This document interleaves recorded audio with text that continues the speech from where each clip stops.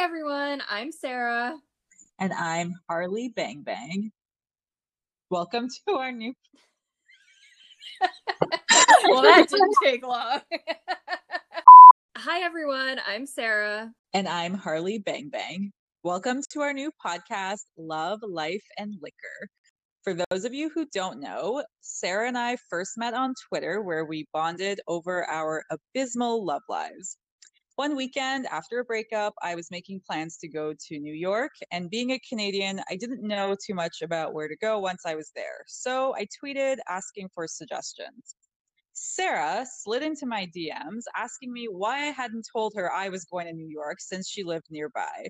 To be honest, I was a little bit confused because I didn't think we were quite there yet with our friendship, and I didn't know why she'd want to meet up in person, but couldn't figure out a way to say no. So, long story short, we set a time and place to meet. I got off the train that day, ready to meet, and I was walking up to the coffee shop where we were meeting, and I realized that Harley Bang Bang has an anonymous Twitter account, and I didn't even know what she looked like. In that moment, I wondered if this was a dumb idea. Prior to this, it felt like I knew her well. When you talk on Twitter about dating and your personal life and things like that, people tend to be very open. And I would say both of us were sharing things at that time that a lot of people in our regular lives might not have even known about. So I felt like I knew her well, but I realized then that I couldn't even pick her out of a crowd. So I wondered how well I actually knew that person. So I had to slide into her DMs again and describe what I was wearing as though we were on some kind of blind date. Finally, we did meet up.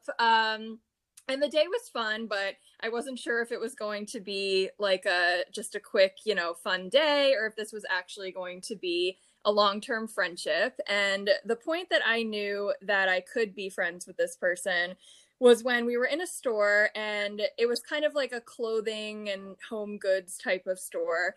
And the store owner let us know that he makes his own hot sauce on the side if we wanted to try it. And as a side note, this is only something I would agree to in New York. If someone offered this to me where I lived, I would be like, this guy is trying to poison me. Like, I'm not tasting this hot sauce. But in New York, it felt normal. So I was like, yeah, I've got to try that. And HBB, very casually, very deadpan, was just like, oh, you like hot sauce, so not like other white people, I guess. And in that moment, I could tell she could make fun of me, and I knew that we could be friends. And I knew we could be friends in that moment as well because it's very important for me to be able to make fun of white people. So knowing that she could deal with it cemented the friendship. So since that day, which was in 2017, we became better and better friends over time. We've taken trips to visit each other. We've traveled to new cities together. We actually had a trip coming up this upcoming February, but with everything going on in 2020, we had to cancel that. And when it became clear that COVID wasn't going anywhere for a while, I sent Sarah a very self serving message. I told her that it would be very important for her to take up a hobby so that she'd have something to do during the winter lockdown. And I suggested doing a podcast together. And luckily for me, she likes talking just as much as I do. So here we are. Join us as we discuss how to navigate dating, dealing with the pandemic, and how to cope with life once you leave your carefree 20s. Spoiler alert, it involves a lot of alcohol. Sarah, where can they find us next week when our first episode launches? So everyone can tune in on Anchor for now, and soon we will be wherever else you get your podcasts. You can also follow us on Twitter at Love Life Liquor. See you next week. Bye.